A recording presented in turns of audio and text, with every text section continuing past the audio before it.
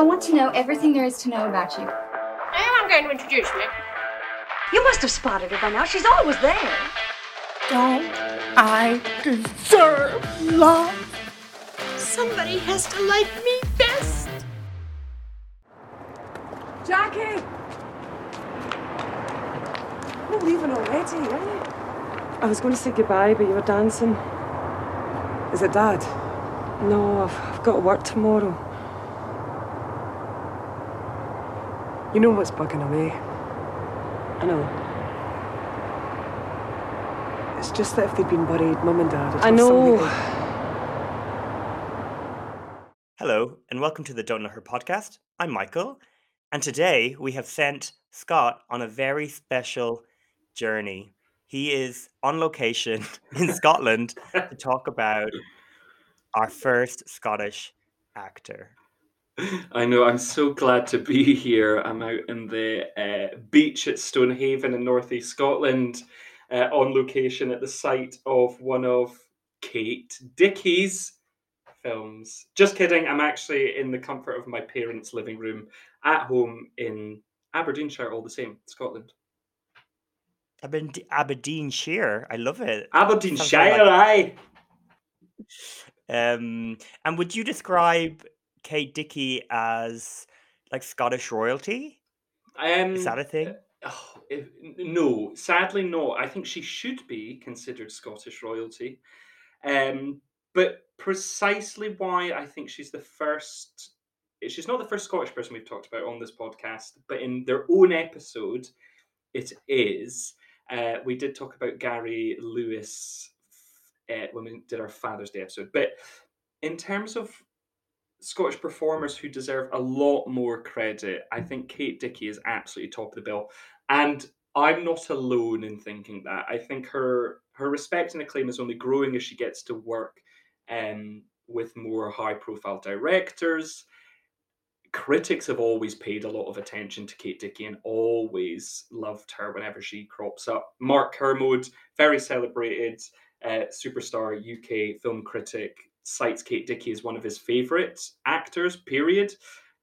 So there are a lot of people who have a lot of time for her. So she should be royalty, but I still think as a name, slightly more under the radar than I would certainly like. Yeah, I think that's very true. Kate Dickie is kind of the perfect example of the type of people we talk about, and I get frustrated when I'm like, how the hell do you not know Diane Wiest, or how do you not know whoever it might be?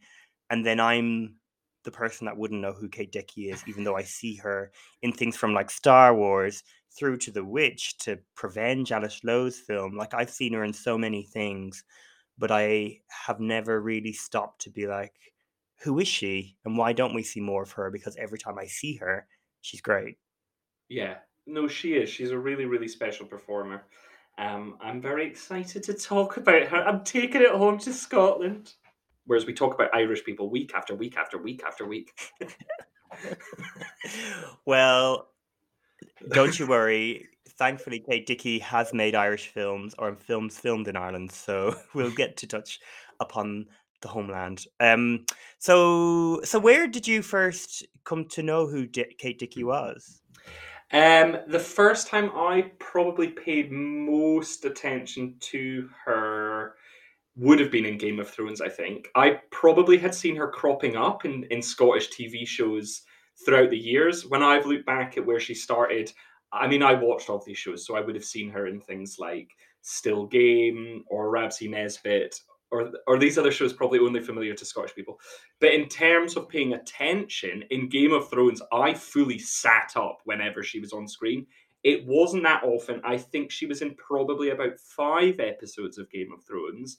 But she has, to me, a huge impact because she's playing a character type very unlike those around her in any given moment. She's very unhinged. Her child in it, her son, is also very unhinged. So whenever you encounter these characters and the situation, like I guess it's a castle that they occupy, is also very memorable for a few reasons. So at that point, I remember being wowed by Kate. What about you? I watched Game of Thrones. I agree with you. Like she stands out, mainly because she's some kind of hole in the universe or in the ground, some sort of Exactly. magic well, Yes. and it's amazing. It's Yeah. so good. Yeah. But she was really memorable. And then I had also, when I was studying film, Red Road was quite like a, what's the word? Like it was a very buzzy sort of film for students to like latch on Okay. to at the Yeah. time. So I had seen that, and then I then just forgot about her again, and then I watched The Witch, and she's in that, and she keeps cropping up, but I feel like only until we decided to do it for this podcast, I didn't know her. Like I didn't know her at all. Um, and it's such a shame because not only is she such a good performer, and we'll talk about that, and her choices are very interesting in terms of what Mm. she chooses to do, but she also is just such a film enthusiast. Like she Yeah. loves film, she loves cinema. Like listening to her talk about film is wonderful. And I just feel like she's such a great contribution and should be greater and hopefully will be for British cinema and world cinema, international cinema. Yeah. I think she will. I think her profile's going to grow a lot. But it's true. It's really nice listening to her because she's so sweet and authentic and very different from 90% of the character types that she is playing on screen. She's great. I'm proud. I'm proud that she is Scottish. She's a great spokesperson for Scottish performers. And I should add, there actually was an Irish film that has taken a while to be released, but was released last year called Wildfire, and that was released and when cinemas were reopening, and so was The Green Knight.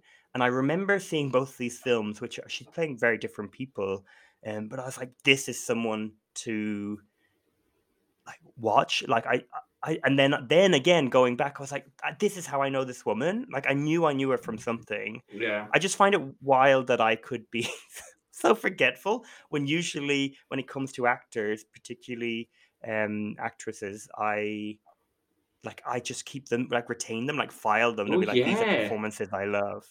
But for whatever reason, Kate Dickie just like it was like a sieve or something. But I will no longer forget her. Oh, good. Okay, well, if this is just a way to cement her into your head, then I'm delighted of it. Maybe I should then dip into her career and talk a little about Kate to further solidify her presence within your life, Michael, from now moving forward. So, yes, like I've said, finally, uh, I've made it back to Scotland. No, well, I mean that too. It's always nice to come back.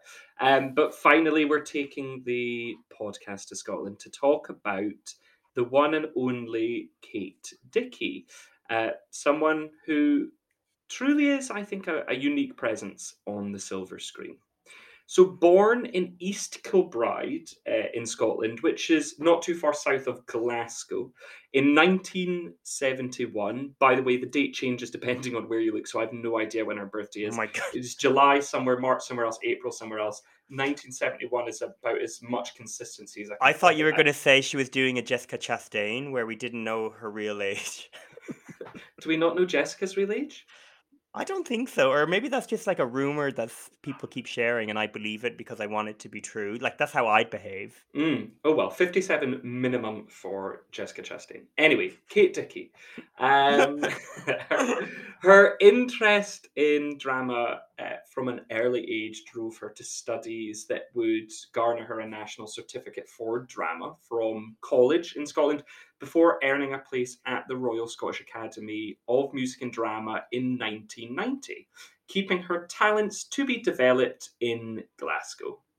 She spent the early years of her career as a jobbing actress, cropping up in a variety of shorts and TV shows for a good handful of years before being named the most prolific British film actress in 2017. So, this Oh, wow. meaning that she had more film credits per year within that period of time than any of her peers. So, more than I think the kind of ones taking up the rear were like Judi Dench. What's her name from Prevenge? Alice Lowe. Yeah. Alice Lowe was Alice Lowe. actually the just behind her in second Oh, as really? Wow. at this point in time. So she has become incredibly busy and therefore incredibly in demand to be cast in film, which is very exciting. So she is now a very busy actress. So I think great things are going to be coming beyond the great stuff she already has done. Her breakout roles came in Scottish shows, like I mentioned, such as the comedy favourite Rabsy Nesbitt and Still Game. Then we had Tinseltown in 2000, a series about nightlife in and around the Glasgow area. It was 2006 that saw her big breakthrough, though, in Andrea Arnold's Red Road, which saw her win the Scottish BAFTA and BIFA Award for Best Actress. Although she had a steady career in theatre following her studies, so she very much came from the world of theatre. When she did find her way to the screen from Red Road onwards, really, it pretty much did see her stage days peter out at that point in favour of work on the screen. She is probably most known to most, though, most known, she's probably best known to most for some of her TV work, like we said, Game of Thrones. As I mean, it's very hard to forget her or many of the cast in that. But has also cropped up with guest appearances in Taggart, another Scottish classic, Vera, and Peaky Blinders. And quite recently, she was in 2020's The Nest alongside her Red Road co-star Martin Compston. In film, she has taken on a lot of roles to garner her most prolific title. After Red Road, these include Somerstown, Prometheus, Ridley Scott's prequel to Alien, Shell, For Those in Peril, Filth, The Witch, Couple in a Hole, which she then won her second BAFTA Scotland Award and earned another BIFA nomination. We then have Prevenge, a very minor role in Star Wars The Last Jedi, Get Duked, Our Ladies, which was a big screen adaptation of the famous novel The Sopranos, Wildfire, as Michael mentioned, and The Green Knight, the fabulous The Green Knight. And very excitingly, she's going back to work with Robert Eggers, the director of The Witch, again, in an upcoming tale of Vikings, The Northman, which sees her as part of a really wild and wonderful cast, including Bjork and Nicole Kidman, amongst others. So sign me right up. Yeah. And an Irish actor called Owen Ferrari. So I feel like I know the film is mostly about these men, but in my mind, these four women are going to be the story of the Northmen. No, And absolutely. Thomas Alexander Sarsgaard, he Yeah. can be there too. I don't mind. Very important. Um, But yeah, that's Kate. Oh, she seems so delighted with her career. Yeah. Like, you know, when she talks about it, and it is delightful to like go in and watch these films, and she seems to be very also quite happy and proud of going between short films and feature films, thinking like it's just all very exciting to be part of the creative process. So yeah, she's really great, and she seems like a real like auteur filmmaker's dream in some way, I think but so. also then a big budget filmmaker's dream because she'll be there, do her job, and be really dependable. Mm-hmm. So she's the perfect thing. And also listening to her interviews, something she talks a lot about is the films she tends to like herself, but also is interested in making are ones with like a social aspect, or so, like she talks a lot about Ken Loach's films. So Ken Loach, the British filmmaker who makes a lot of films about politics, really, but focused on people rather than like large scale, you know, the government or something like that, or Thatcher, or it's about the people in the country, and usually working to middle class people. Anyway, she talks about that sort of filmmaker. So I just hope she gets to have more and more options and more power. That's why I'm so like thrilled to have spent time with her. Yeah. And the films that we selected to talk through today as well. I think she's No. super. She is super, but it's a good point that you make about her position and things, and I don't think she I don't think she misunderstands sort of where she's positioned within Hollywood and how she is considered as an actress. Around the time that she was being named as kind of the most prolific actress 5 years ago, when interviewed, she was kind of very taken aback by the title in surprise, but addressed it as saying that she was a jobbing actor. She's drawn to characters caught in extreme circumstances. I do get cast in a lot of challenging roles, and that is a lot to do with the way I look. She said she would be happy to play a romantic lead, but doesn't get offered those roles. And then she said, it's a shame if people think only someone with a certain look can play a lead. So I guess she understands kind of how she is viewed, but it certainly hasn't stopped her from getting work. But it has, I guess, and it does reflect, stopped her from getting the leads. And that's why we've probably only seen her a handful of times get the lead part. Red Road being the most obvious, but there are other smaller films where she is also a leading character, but few and far between.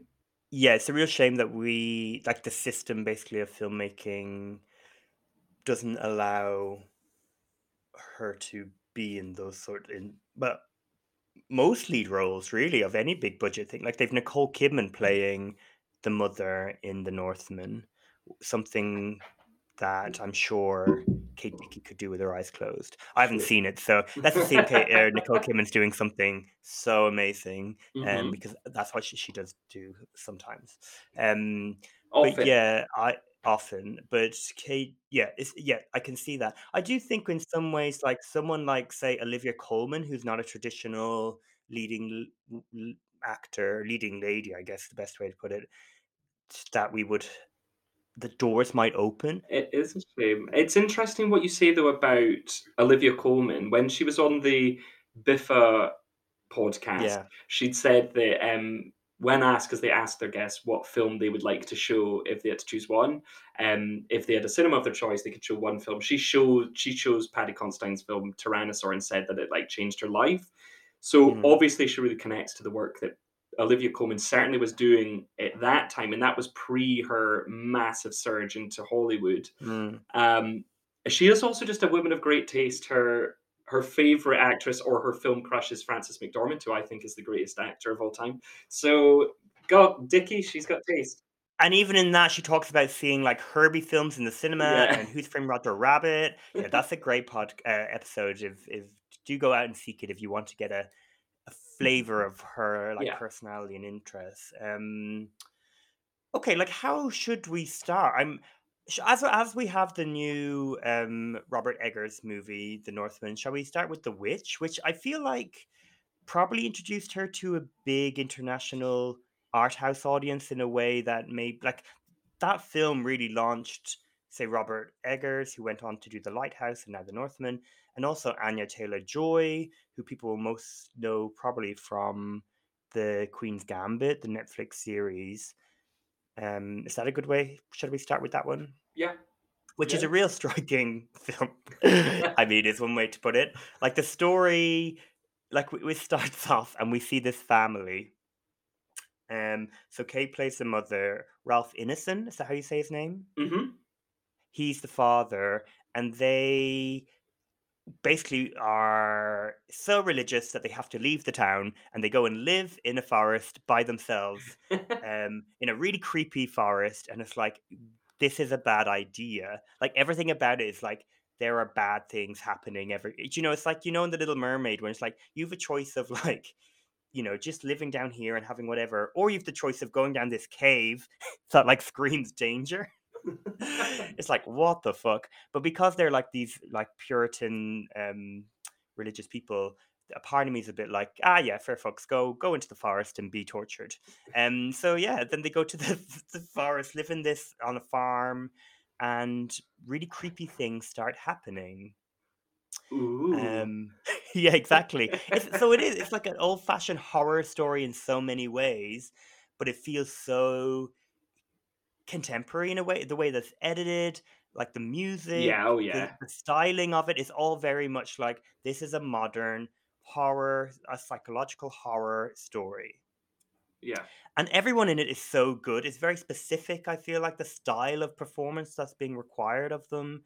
Um, Kate Dickie is essentially kind of a hysterical mother for most of the film. Yes. How thou could lose me father's silver wine cup in this hovel, I cannot know. Heaven to peace, child. He's gone. Did a wolf vanish out too?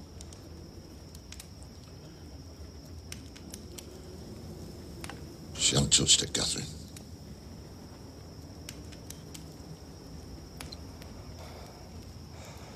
What is amiss in this farm? It's not natural. And she really does not like her daughter, who's, reaching puberty and is becoming a woman, and she is like competitive of her in a sexual way, which is hinted at, right? I'm not the only one. Okay, 'cause I'm like, please, Scott, say yes loud, so that people aren't like, what is he doing? So Michael's a like, because pervert. we're talking about, yeah, like a sexual competitor for her husband, Anna Taylor-Joy's father. She also is like, in terms of control, like Anna Taylor-Joy is quite smart, intelligent in a way that maybe Kate Dickie is less so. And Characters, there's not actors. maybe unconfirmed. How very dare. Is this not a behind the scenes film of the Northman or something? There's accusations of like people being the witch, a witch essentially having supernatural powers. It is like, it's not my cup of tea as a film. I will say I love The Lighthouse. The Lighthouse is the type of psychological thriller horror thing that I enjoy. The Witch to me is just a bit like, okay, particularly watching it this time for Kate Dickie, it's like, oh, there's much more this woman that could be going on with this character. Having said all that, she does an amazing job at like fleshing it out, which she does quite often in roles where she has very little to do. Even like Star Wars, it's like, okay, I believe this woman is like, oh, I want to end this shift or whatever it is. But it's just so striking, and I guess the thing that's most exciting about watching it now after The Lighthouse and with The Northman coming is like, Robert Eggers is an exciting filmmaker Very and a much really so. bold filmmaker. But yeah, it's grand. It's like 90 minutes, isn't it? Like, it's not long. It's I don't like a movie if I'm like the 90 minutes running time. Yeah, it's the imagery in it is incredibly memorable, though. So I think I probably feel similarly to you. Maybe I like it a little bit more, but it's I prefer The Lighthouse. I have a lot more time for that. But I do think it's very effective. I really like what it's doing. I'm not sure that, again, I'm the audience for it. However, from the first time I saw this in the cinema when it was released in 2015, there are a handful of images which were seared into my head, like completely. They will not be shaken. And it is that kind of approach to contemporary horror, or just horror in general, actually. It doesn't need to be just contemporary horror, that really heightens the impact and lasting power for me in the genre. And therefore, when I come back and I think about horror cinema and what horror cinema looks like, it is these films that will always come into my head first. So The Witch always comes into my head when I'm thinking about horror from the past decade, because there are images of a goat or a bird and the things that these animals are doing in this film, and other bits and pieces that are going on that I think are really beautifully choreographed as horror cinema. Not like, oh, that's so pretty, beautiful. No, quite the opposite. But it works for me. But what I do find interesting about it is that people cite this as like one of the scariest films, one of the creepiest films. And when it came out, and still, certain critics or audiences feel like, gosh, this shakes you up, this film. Is this the kind of horror film that does that to you, or what horror affects you in that way if it's not this? Because I can understand it, it just doesn't do it to me. I could watch this in the dead of night on my own, for example, and I would be fine. I wouldn't be like, but I think a horror movie like this would only work if I could, or the audience can relate to it in some way. There is nobody in this film that I can relate There we go. to for so many reasons. Not even that like I grew up and my family are from like a farm, like so that's something I could relate to. But not like there's nothing about these characters. They're because it's set in the past, because they're so stylized. It's funny you should say those shots about animals and things. I see that, and I remember not maybe less so now because I've seen it done better in the Lighthouse. But the first time I was like, this is a first time filmmaker, like that's very much like a Yeah, student kind of graduate style, which I'm not knocking because it can work and sometimes it does in The Witch, but it does like put me out of it. But it feels like it's made for film critics. Like to say what you like you said. sure. I feels like that is the audience for this film. Not to say like people don't enjoy it or can't, but for whatever reason, it's funny when I was looking, going to watch, I would have called it a thriller, not really a horror. And then reading about it, I was like, oh, I guess it is. It does have all the beats of a horror film. It just doesn't work for me that way. It doesn't operate that way as a horror film. Yeah, that makes sense, and that sort of hits it on the head, perhaps what I was trying to work out myself. So thank you for that. But Well, thank Kate, you.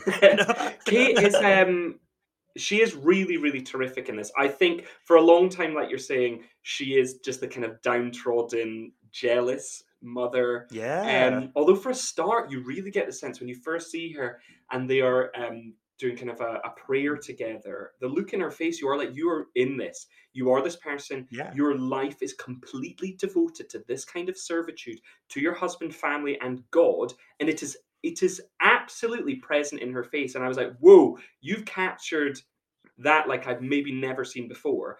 But then for a while, you just kind of have like, oh, mother in a bleak situation. Okay. However, at the end, I find we get a performance not entirely dissimilar to Toni Collette's work in Hereditary. And therefore, they Mm, make quite interesting companion pieces in terms of a kind of a flip moment in a mother character, in a family, in a horror, and the kind of the maddening of her character, the madness mm, that comes out towards the end. There's a moment which again is similar to Hereditary. Tony is very animalistic in the moment she turns, and there is a moment also in this where there is complete grief. There's something happens, and she's struck by complete grief, and the way she turns on her daughter is so primitive and animalistic. And I don't think a lot of people would have it in them the way that Kate Dickie does. So she's doing great stuff here, even where the film doesn't fully work for me. yeah, no, totally agree. She's fantastic. And her confusion and trying to figure out what is happening is interesting to watch, even if it falls into lots of tropes of um like the camera lusting on Anya Taylor Joy unnecessarily. Anyway, it feels awkward to me. I feel like Robert Eggers is maybe not a person that we'd have many things in common to talk about or Oh, reflect I on, always but thought you maybe. guys were quite similar. Yeah. I think we're Pals, old actually pals. yeah. Oh, but we're the same. I mean, maybe we would cast the same people. Well, I know, so maybe don't assume too much about him because Sorry, he, yeah, he might be a lovely man. yeah. I'm assuming very straight. From the kind of shots that he has included in The Witch. Mm, So yeah. And like I'm assuming I don't know this, but someone like Robert Eggers, and I think a lot of people turn to Kate because of Red Road. Like Red Road does seem like a very significant um like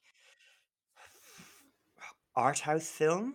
Like when I was studying like the Dogma style, um, which was very much like having like lo-fi, basically a lo-fi approach to filmmaking, which was in reaction to these big budget Hollywood movies. Um, so using handheld cameras and natural light, that sort of thing. This was a big part of it and launched Andrea Arnold's film career. This wasn't her first film, was it, Andrea Arnold? Or this was her first feature film, yes, after her Oscar-winning short Wasp a few years prior to this. and amazing, like surely one of the best film debuts of a writer director. It's so like to me, say like what we were talking about with The Witch, I don't feel like there's any of that sort of, I guess, in a really negative way, you could say ego or it's like style over substance sort of approach. Like, I feel like what Andrew Arnold's doing in Red Road is so in service to a story and the way that it's told. So the story is about um, Kate Dickey's character called Jackie, and she is she a police officer or like she's a surveillance officer? Is Yeah, there a she's specific? yeah, a CCTV operative, I think is what you'd call it. Okay. And she, I guess we'll keep it very vague, but she spots somebody that's very significant to her past in the footage. And this sparks off quite a journey, let's say, for her that is very emotional, very um it's like it's hard to watch at times what happens. Like, and when we meet her, so she's having kind of loveless affair is even not the right word. She's basically being like used by one of a co-worker for sex, Yeah. who's married, and it's a really yeah, it's hard. Even that's hard to watch. Like this is like tyrannosaur levels of hardship sometimes in this film. This woman is so deeply in grief, I guess. And then she's invited to a wedding of a family. Her husband has passed away, is what we know. Or do we even know that? We don't really know, but we know from the start. Like she's invited to this wedding, and she feels a awkwardness, let's say, but also it brings up a lot of memories. It's so rich in terms of the world that Andrew Arnold has created and the way that Kate Dickey performs it. You like instantly know this character.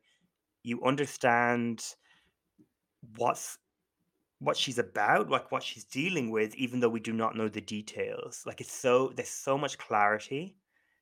It's so impressive to me. Like I loved rewatching this film. I haven't watched it for however many years, 10, maybe, probably more. And it's just so good. And she's so good in it. Yeah, it's incredibly powerful.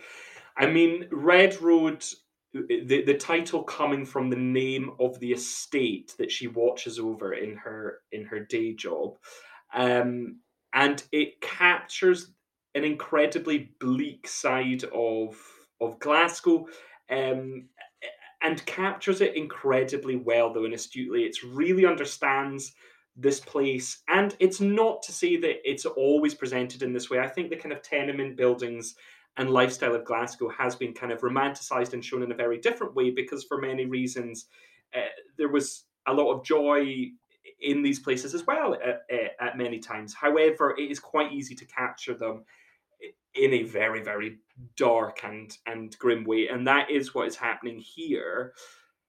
But gosh, it is just an amazing job of focusing on a character. When you see that the film's like an hour and 50 minutes long, you're like, gosh, that's quite long for a film like this. But it feels like there's no fat on it. It is all necessary. I Mm. think the journey that the character goes on really carries it along very briskly. Um, because as it unravels, I mean, it is kind of a mystery piece as well. And as it Yeah. unravels, you are incredibly invested in her journey. But what it does so beautifully, and this is what Kate Dickey really brings to it, is you fully feel a woman in servitude to her job, and and it just kind of all working around each other to make the character more complex. So you've got her as this very open, kind-hearted person. The things she observes, like a sick dog, and being like, "Oh goodness, Mm. like take pity on this man and his sick dog." Like she's obviously pays attention to him day in day out, and very very warm and considerate of those that she works around. But you can also get this voyeuristic nature to her, which is unsurprising, I suppose, in a job like this. But it all builds to make this character way more rich. And I mean, she is just completely living this character. This performance is amazing, amazing, amazing, amazing. I Yeah. think this is an absolute knockout. Probably should have won more awards than it did, but it did win some, like the BIFA um, and others, and very, very deservedly so. it just surprises me that from 2006 until now, with a barnstorming performance like this that you really can't ignore, why there hasn't been more exciting work come her way, larger roles, meteor roles coming her way. But to have this one is amazing anyway. It also won the jury prize at Cannes, meaning it, I guess, it sort of like the bronze medal of the competition at Cannes.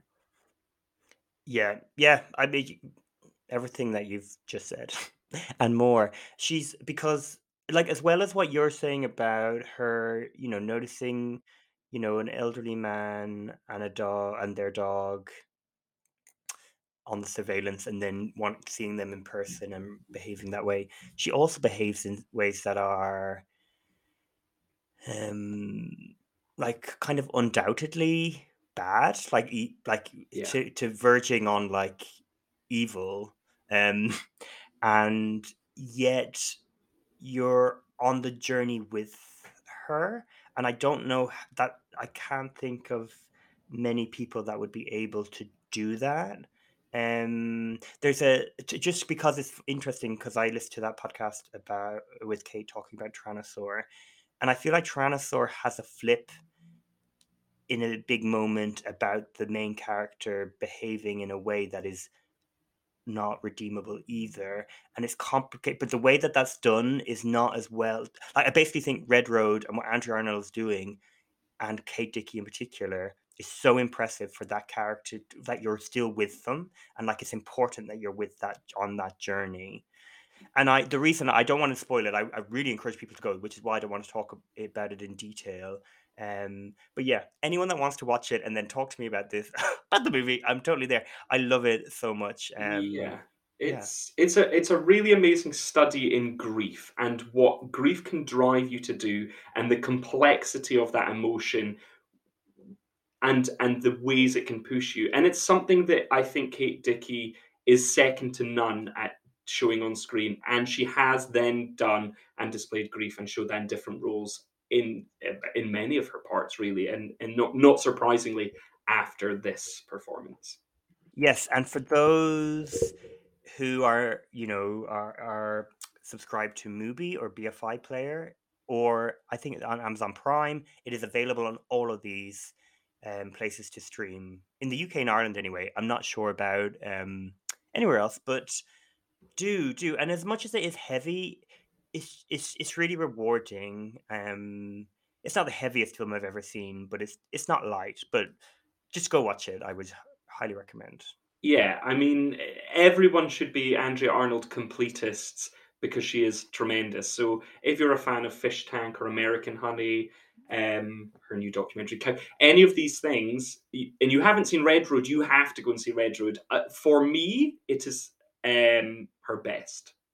Okay, I'm not prepared to answer that question. I need to think more about that. And they're all But really, really strong. yeah. That's why I would need to think. But let's go on to the next film, which I think is so bleak. Like, this is such a bleak film. For Those in Peril.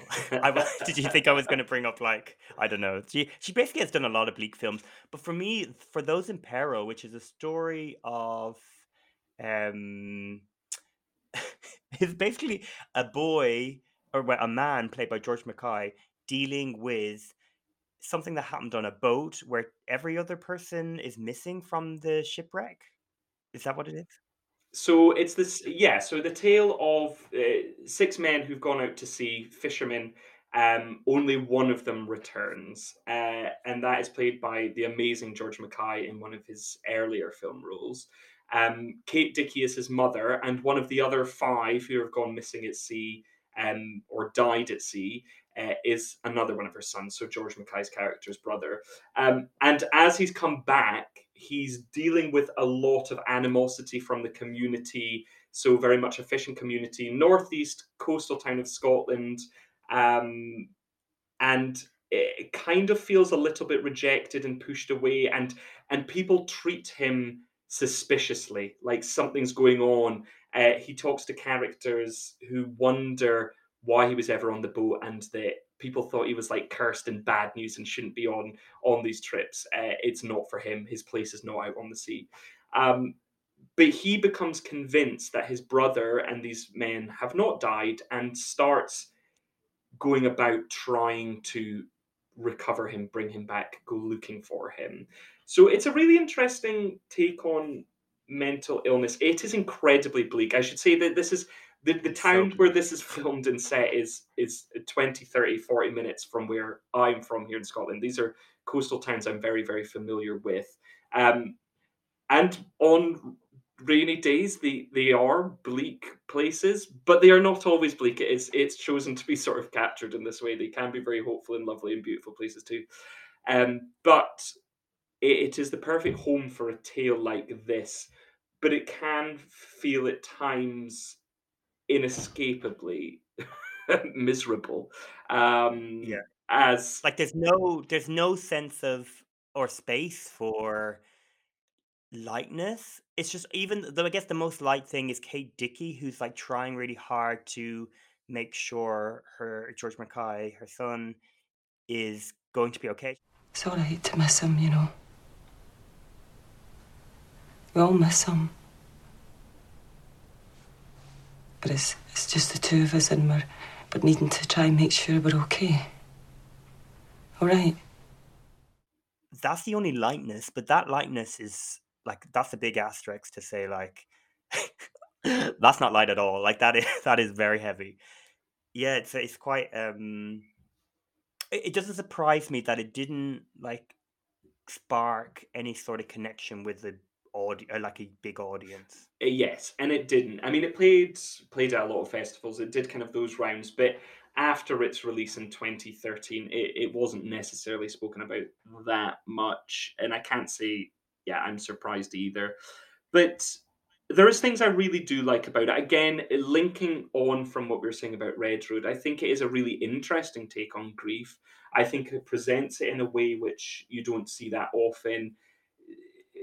An almost surrealist spin, especially towards the end, how it manifests, how his dealing with grief and how his own mental illnesses manifest off the back of this grief. And the surrealist approach to depicting that I find fascinating and I found very memorable, and that very much stayed with me. There's imagery that really stayed with me as well. But yes, Kate Dickie is the lightness in this, which is interesting because quite often she's the opposite, but she is the light in this, and she grounds it, and the kind of her realistic approach to dealing with grief here is interesting in contrast to what she's doing in Red Road, in that she is kind of matter of fact. Life goes on. This is shit. Life goes on, and we need to move on with it, and put the past in the past and look to the future. And I found that really refreshing. I liked how her character works alongside George Mackay's character. I think they balance each other really nicely. But yes, it's a chilly affair and definitely not one for everyone. But it's, I mean, of few films set quite specifically where I'm from, it is an interesting case for me on a personal level. Yeah, and I mean, anyone that's a fan of George Mackay, I mean, George Mackay has done good work in lots of places, but this is really terrific. So yeah, going on this train of like films that like, so going from this film where I'm like, oh, I don't understand why this didn't meet an audience or connect with an audience. The film Alice Lowe's Prevenge, I really struggle with why that was not a hit in some way. Yeah, no, but I agree. also understand. I feel crazy when I watched it when it came out. I love Ben Wheatley's Sightseers, where I first saw Alice Lowe, where she plays a woman that falls in love with this man, and her mother is really disgruntled when Alice Lowe and the partner go off in the camper van, and basically what happens is like this really dark comedy of like murder, but it's like murdering these like middle to upper class people who have no respect in the way that the Alice Lowe and her partner deemed they should have. Get Which him. for someone, yeah, exactly. So someone like leaves a crisp packet on the floor, and next minute they've run over him. Do you know, that sort of thing? Yeah. Anyway, and Prevenge is cut from the same cloth.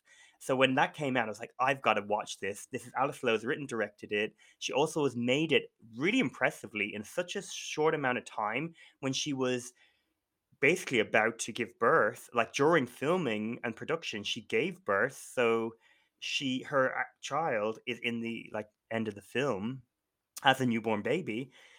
And I was just like, wow, this is great. And really, like, so it's the story of this this pregnant woman whose unborn child is telling her in a voice not dissimilar to Shirley Henderson, like a very Yes, high pitched I sort thought of it thing. was Shirley I thought Henderson. it was too, but it's not. But clearly, they must have asked for Shirley to do Yeah, it. should have. Shirley, Surely it surely was they must have. Shirley Henderson. But anyway, this baby's telling her to do these things. So we see her, and she's like, "I need it in a pet store," telling the man he needs like she needs something really special, and brings him to basically after a while, like flirts with him. He flirts back. She doesn't like it. She's like, "This man is an asshole," and then it's like, and then she brings him out to the back and kills him in a very violent, graphic, humorous way, and then walks off and basically continues on this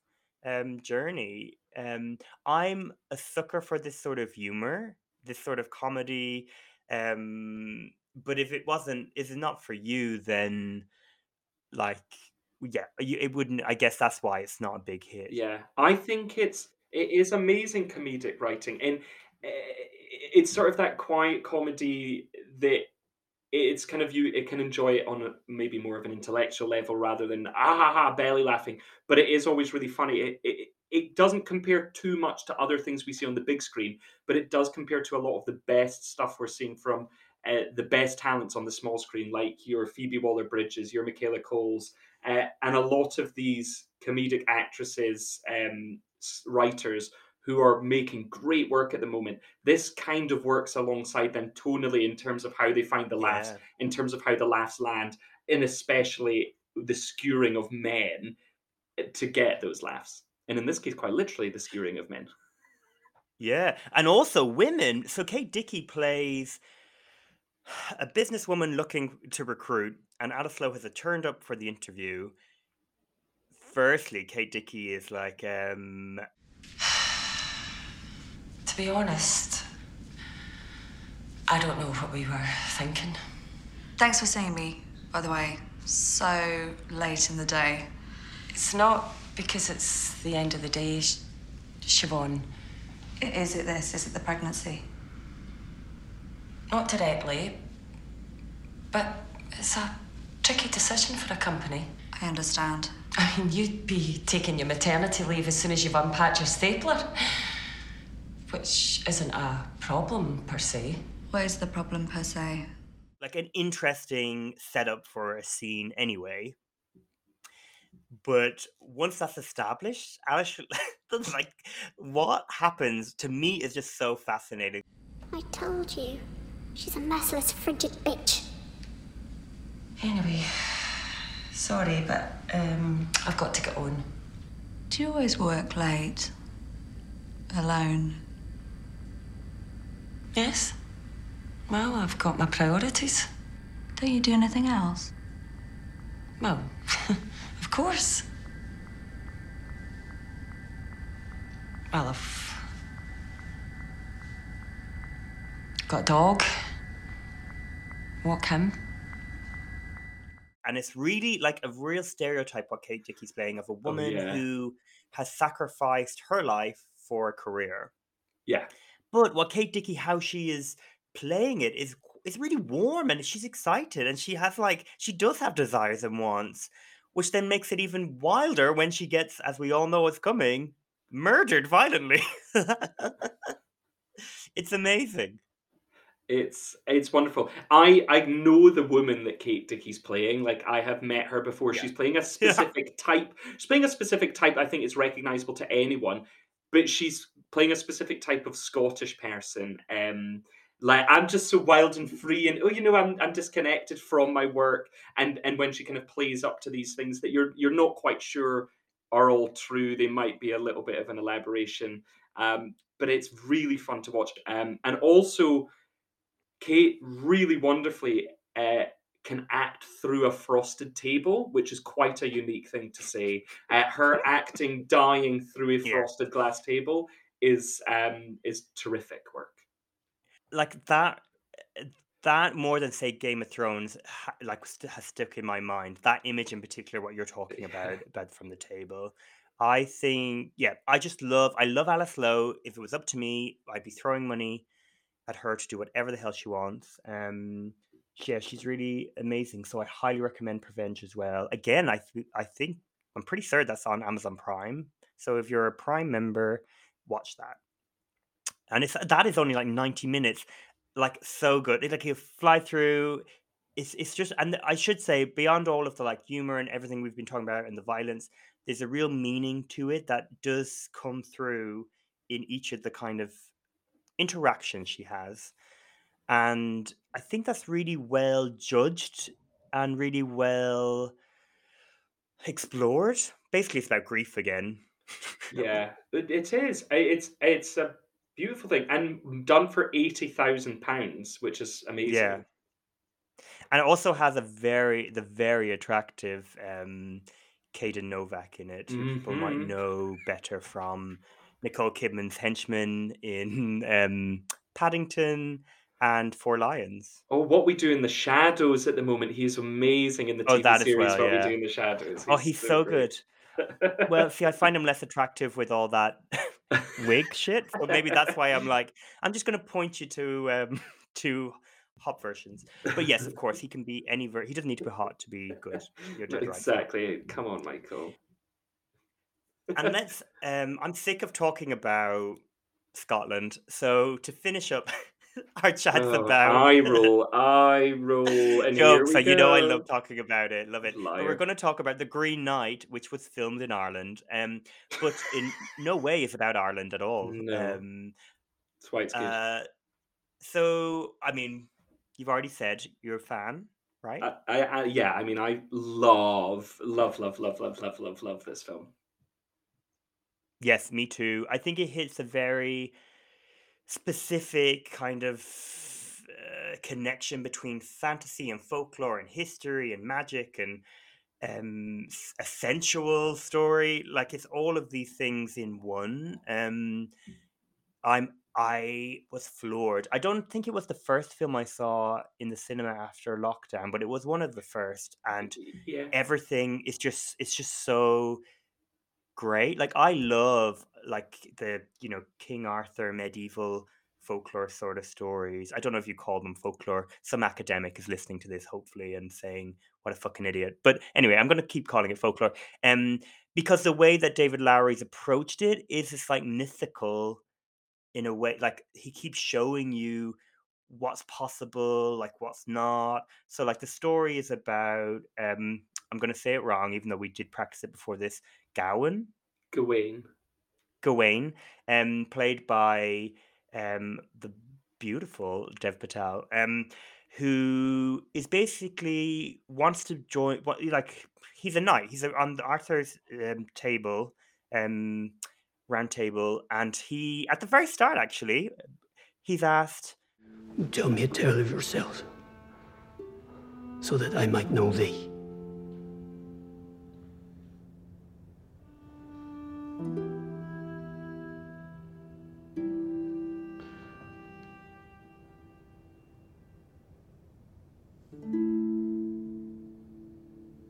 I have none to tell, King.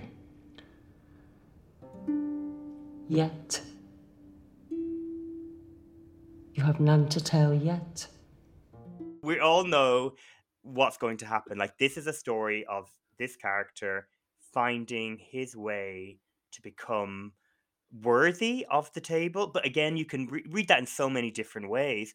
You see his mother, played by Sarita Chowdhury, who most people hopefully will know as Carrie's new best friend in Just Like That. But she, of course, most people. Yeah, most people. Sadly, people should be watching The Green Knight.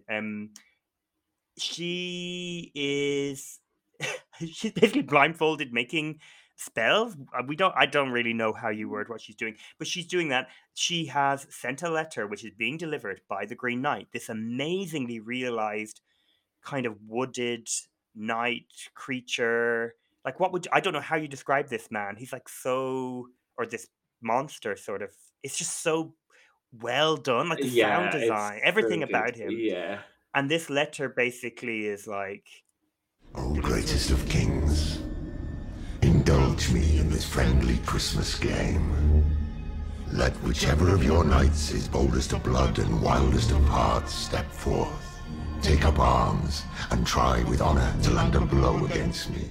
And he does, but they have repercussions. I just feel like this is like exuberant in terms of the opportunities for people to get something out of this film. You meet so many characters that are like Alicia Vikander, for instance, plays. Is it two characters? You see how he interacts with different people. There's a fox who's his friend, who at first he's like, "Get the hell away from me," and then they're friends.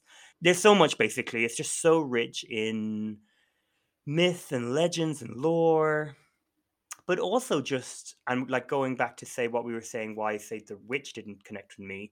This to me is just about somebody trying to find a purpose, and the way that the film is has been adapted makes that really tangible to me. Like I just like watch that and I think, God, this story resonates, even though I'm never going to have to journey through the lands to try and face off a wooded creature. You know? Yeah, oh god. I mean, it's so wonderful.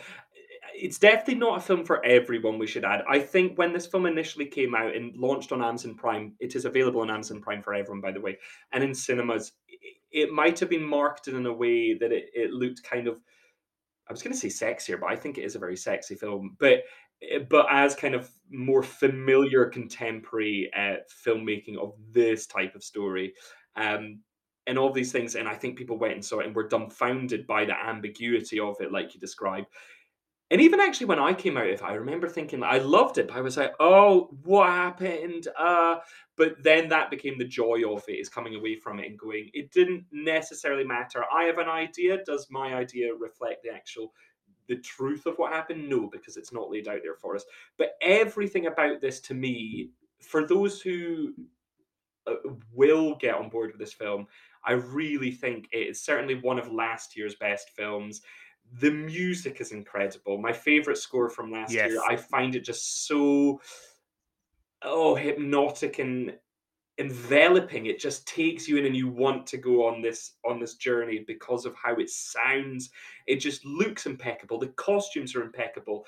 Dev Patel is as good as he's ever looked and is giving a performance as good as he ever has.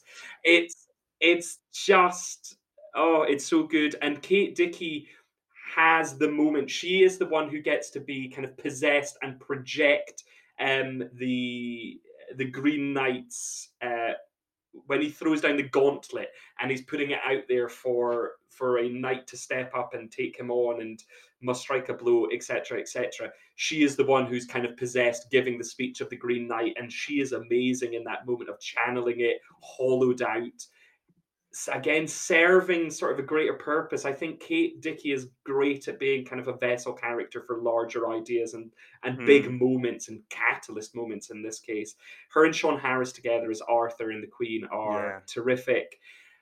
I mean, I think it's almost best to say a little about this film, and if it works for you, it's going to really fucking work. I love it. I love it. And just to go back to what we were saying at the start, like before going into her films, Kate Dickie, is saying someone that she said herself, she looks a certain way, she wouldn't be cast in these parts. She looks so glamorous and so like, I don't know, demure? Is that a word? That feels like an old-fashioned word, but like, she just looks really glamorous and, in this movie. Oh, She's yeah. beautiful. Oh, yeah. It works really well. I mean, that's the joy of Kate, is I think she is a very unique presence and she does look unique, and therefore she fits into these really older period films, not talking period and kind of the contemporary idea of only being a couple of 100 years, but going much further back. She feels like she is of another time, but also incredibly contemporary. Kate Dickie's sort of timeless and can play the every woman or this regal queen. She can do it all, and I think that is the joy in her versatility. Yeah, she's incredible, and hopefully, and I assume this will happen, she'll have so much to do.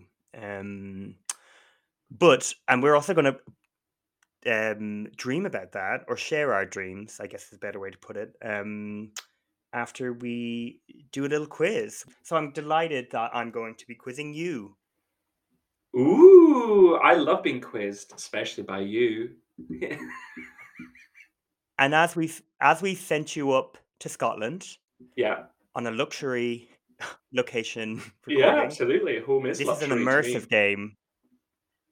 Perfect. It's an immersive game. So we've had the police have been watching you. Oh my heavens. And Kate Dickie's at your door. I would Kate love. Dickie's at your door. I think she would do it. Joking, no, Kate, you think she would? How dare you? You No, better she's think just better so of her. kind, and she would do that for me. Okay, sorry. So realistically, no, you're not going to have Kate Dickie at your door unless you choose that to be your prize, of course. Yeah, you know what? How I would you like think your prize? I just want me and Kate to get companion unlimited or limitless cinema cards, whichever your multiplex of choice is. And we just have a pack that we go and see a film together, every Sunday. Have one film every Sunday, have a little chat about it. I think she has great taste. I think we have similar taste in films. And I just, like you said earlier, I love hearing her talk about films. So I just want that companion cinema cards with Kate and an agreement and pact that we go every Sunday. In that podcast episode from Biffa, she mentions Curzon Soho as her favorite, or her screen of choice. Her screen of so choice. You could get Curzon membership. You could go there. Yeah, I love it. Yeah, and Glasgow Film Theatre. We also have to shout out her home pick. So she has cinemas that she loves too. Yeah, but you're going to have to answer these questions. Now, one of my all-time favorite rounds was when we did a quiz about Irish accents. So I'm going to ask you to identify these Scottish accents. Oh, good. Are you ready? I'm so ready. Let's go for it. We're starting very easy. Oh, don't say that because clip one. It's when I fail. Oh, sir! I saw it! Some angry member of the kitchen staff. Did you not tip them? Oh, the terrorists, they ran that way. It was a run by fruiting. I'll get them, sir. Don't worry. Oh, be still my heart. I mean, literally one of my favourite moments in film ever. One of my most quoted moments, probably is my most quoted single bit of a film ever. In the funniest film of all time. That is, of course, Robin Williams in Mrs. Doubtfire. I couldn't resist knowing you love it so much. I mean, I love it so much. It's just such a movie, such a great.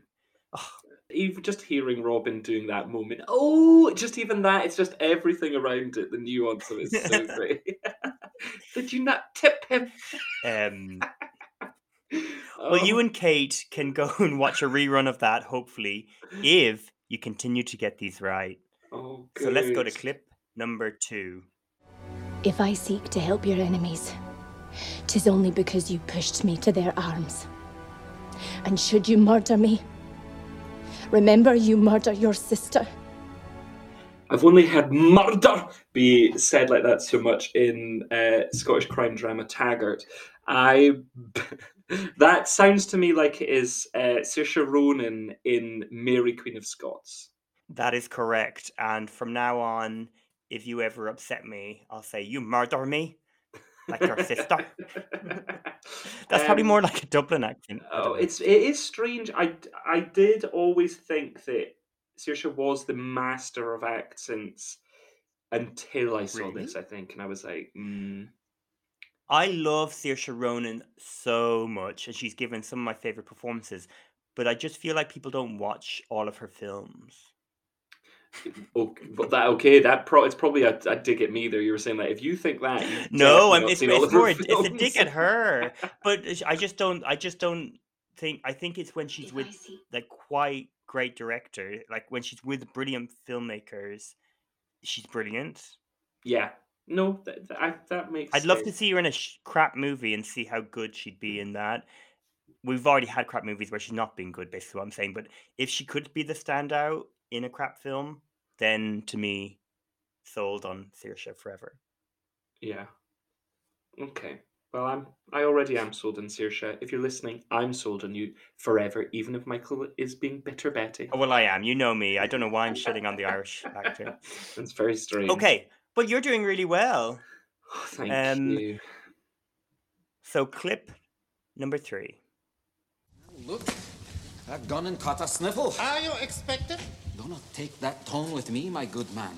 Now battle off and tell Baron Brunwald that Lord Clarence MacDonald and his lovely assistant are here to view the tapestries. Fucking hell. What? Whoa. I think this one's new to me. Or I haven't heard it in a long time. I think this is from probably a very famous film. I don't think this is a lead, though. I think this is a side character. I hope. Because that's like, there's moments of rushing. I mean, that's wild. I will say, this is more in the line of Mrs. Doubtfire in terms of this character is not Scottish throughout. They just have a moment where they're pretending to be Scottish. Shit. I actually think I know what it is. And therefore, like Ryan Philippe in Gosford Park, but that doesn't sound like him. No, this is too... No, it's not Ryan Philippe, who I think does quite a nice little Scottish accent. He's very cute in Gosford Park. Oh no, and that works as well because he's not well. Spoiler alert, but there's reasons there. Yeah, he's good in that. Oh gosh, I don't think I know what this one is. I'm gonna have to pass. Okay, so the answer is Harrison Ford in Indiana Jones and the Last Crusade. Okay, well that's fun. Okay, I don't remember that moment, but that makes it more fun then. Okay, it's not. It's like he's pretending around his dad or something. Yeah, it's not kind of out in. Well, yeah, it's not a good accent. So this is the last clip, the last moment of the quiz. There's 2 people to identify. You will need to get them both to win. Oh shit. Okay. I'm doing this for you, Kate, because I know you want to spend every Sunday with me. You know what the old wives say about these standing stones? No. What do the old wives say? Old wife. Ow! Ow! Come here. So I will say one person doesn't even try to do an accent. But they are playing a Scottish person, so I don't know what the story is. Is it? I mean, it's Standing Stones, so it's not Braveheart. The music sounds like but it's not. It doesn't sound like Mel Gibson. Is it Brave? No, but Braveheart is closer to. It's a film I've never seen, and I don't think I'll ever watch. No, is it Rob Roy? So is it Liam Neeson and Jessica Lange? Yeah. Okay, right. I've not seen. Oh my god, that was close. Rob Roy, even though there's a statue of Rob Roy about a 15-20 minute drive from where I live because he, by legend, jumped over a river, and there's a statue of Rob Roy on this kind of cliff's edge that he allegedly jumped from. So always been part of my life, Rob Roy, but I've never seen this depiction of him. Yeah. Well, I was going to say, just from like looking at it ahead of this, it seems very like Braveheart-esque. Like I wouldn't have thought it was like a man jumping over anything. It's more, Jessica Lange is raped quite graphically and stuff in it. Oh It's, yes, no, it's sorry. quite I a think the tale of him jumping is a small part of this story of oh Rob yeah. Roy. I was like, I It's want all to see about him this. jumping a river. Da, da, da, da, it's just like a whole film. Like they're all gathering around. Like, can he do it? We hope he can. No. It's a tiny portion of the. Oh my lord! And then But I'm like glad Scottish people are celebrating him for the jump. um, and speaking of Scottish people supporting their own, tell us what you want for Kate's future. I want it all, as Freddie Mercury once Because sang. now we should say, congratulations, you've won your prize. You're going to see her every Sunday. She's going to be forced to go, and you're going to have an opportunity to talk to her about what you want. Oh, good. Well, I will plant so many seeds, and hopefully she listens. Firstly, in terms of like a remake of a film which I would like to see her in, based on her now track record on working with Robert Eggers, I'm sad that she wasn't in The Lighthouse. So, based on what she said about Yeah. Frances McDormand, I want to see the version of The Lighthouse where it is her and Frances McDormand trapped in the lighthouse, and we have the female version. Everything remains the same. It is just them in the parts. So, Kate Dickie as R. Patz's part and Frances as Willem Dafoe's part. That is fascinating. I'd almost swap them. I'd want to see all versions of this film, basically. That I'm greedy. But I love the idea of it. That's a great shout. Yeah, because I can see My- it visually. I can see it. Like that doesn't feel implausible to me. Do it. Why didn't he? Silly didn't come to him. Yeah, stupid man. I'm joking. It is what you think of He him. knows better than me. Okay, mine is very different. There's a film from 2008, a French film called I've Loved You So Long by a filmmaker called Philippe Claudel.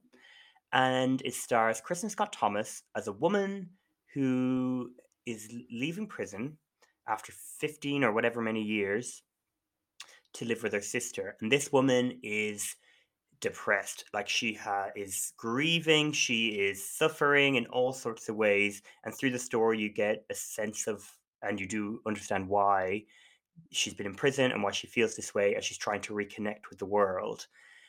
I'm not for, I hate when they remake like, French language or Spanish language or whatever language film into English. But the film, as much as I think Kristen Scott Thomas gives one of her best performances, which I think saying a lot, is it basically is not a perfect film. So I think someone could easily remake it and find more to tell with that story. And I was actually thinking, perhaps because she loved Tyrannosaurus so much and was shouting at Paddy Considine, maybe Paddy Considine could take that sort of idea and run with it. Yeah, amazing. That's a fabulous idea. I've never actually seen the original, but based on your love for it and that performance, it is certainly on my list. So I'm sure if I saw it, I would love to see this vision of it as well. Well, hint, Kristen Scott Thomas is on our list, and when we do her, we'll have to focus on this film. Noted. Okay, so I will get to it then. I have been told. In terms of a sequel for me, this was a hard one because we've been talking about quite a few sort of bleak tales. There's certain places that I wouldn't want to go back to. So then The Green Knight felt like the natural fit to me because this is a universe which it opened to so many things being added. The Arthurian legends and all of that. There are so many stories. There's so many things they can do. So we can return to Arthur and the Queen in a story that's connected or disconnected to this tale of Sir Gawain and the Green Knight. I just want her to be back in this world. I just think her being in this film and other films speaks so much to her tastes and how she chooses films. So I fully believe she'd want to go back and be in this world again. And she talks about the joy of working with it in David Lowery. So if David Lowery wants to expand this universe and give more time to Kate Dickie, because her time in The Green Knight is minimal. I mean, she's probably on screen for a grand total of 5 to 10 minutes in a 2-hour film.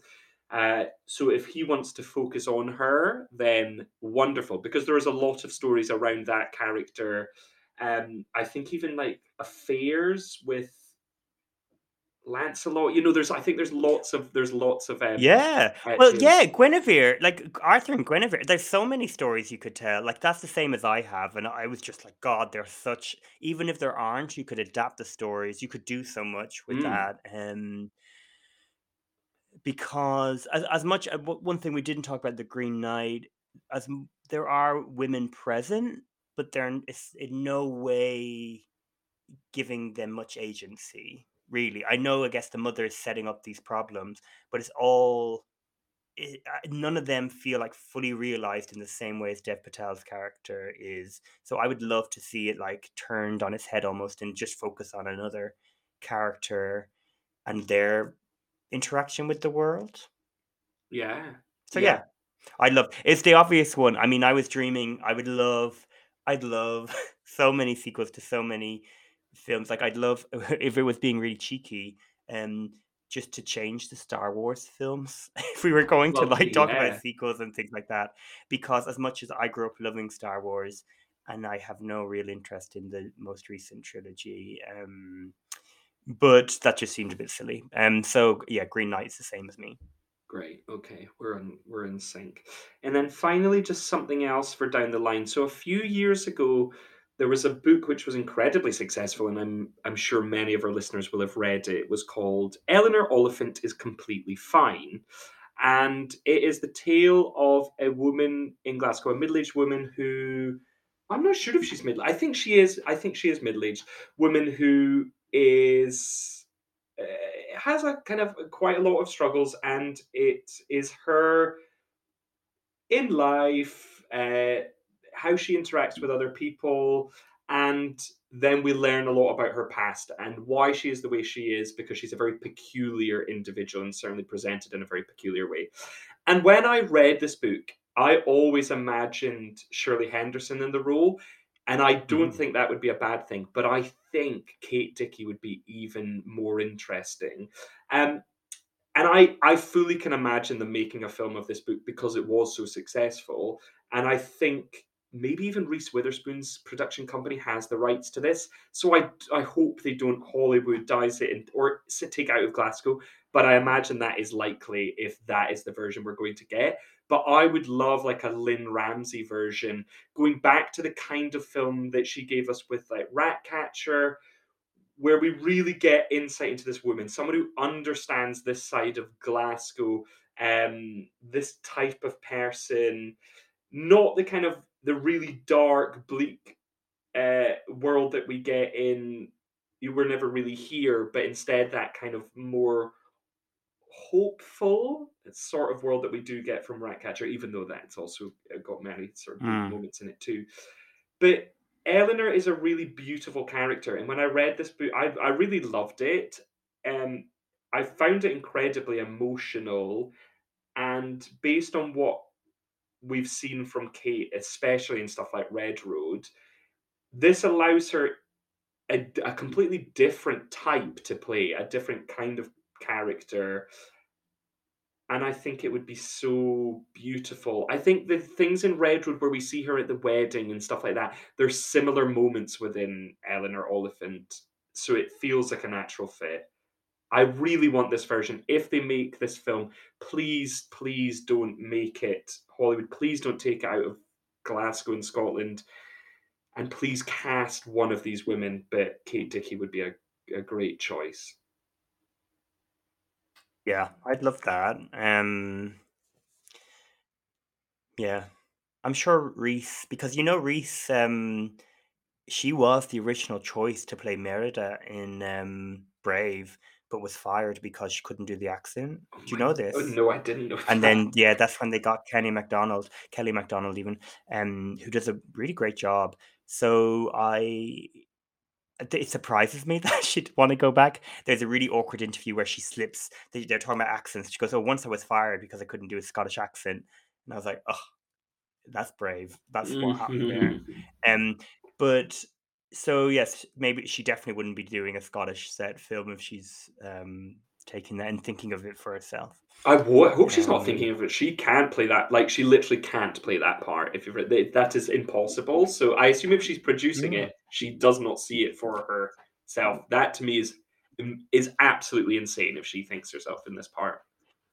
Well, when she's accepting her second Academy Award, I'll be like, shit, sorry, I'll hold Reese. you to. My thing for the future of what I would like to attach her to would be the filmmaker Yorgos Lanthimos. Oh yes.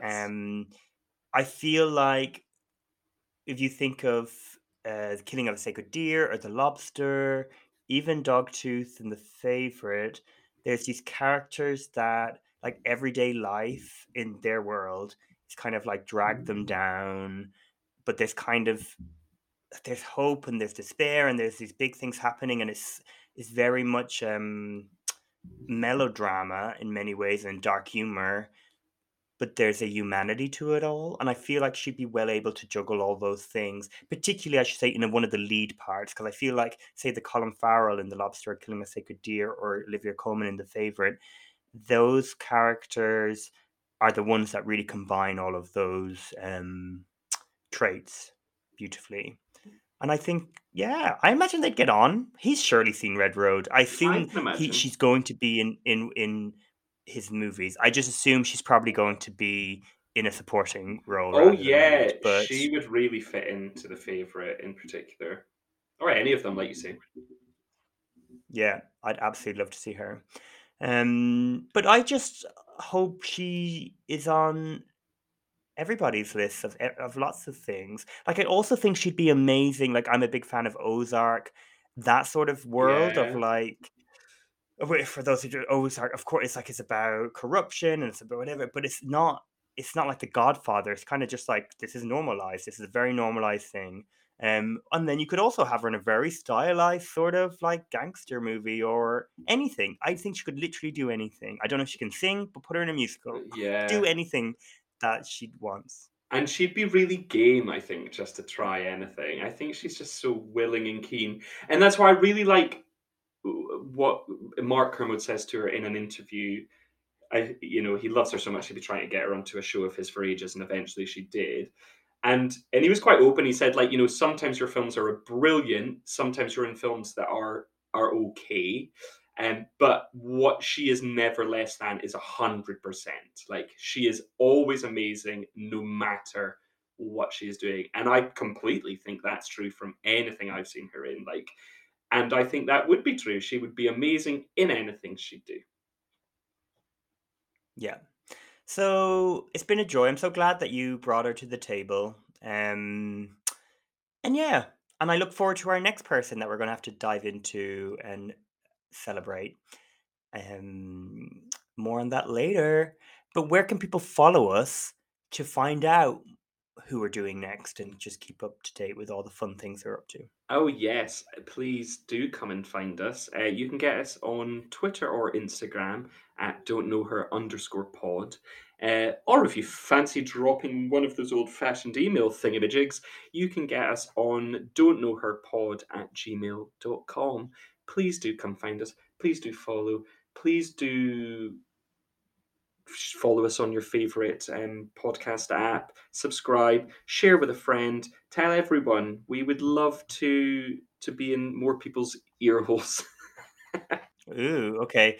Yes, that's true, I guess. I'm like, oh, I'm the embarrassment. Yeah, no, we shout about us. If you think somebody would like to spend some time with us talking about some amazing actors and some, in this case, brilliant films.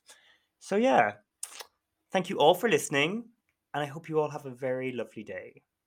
Have a good one. Bye-bye. Bye.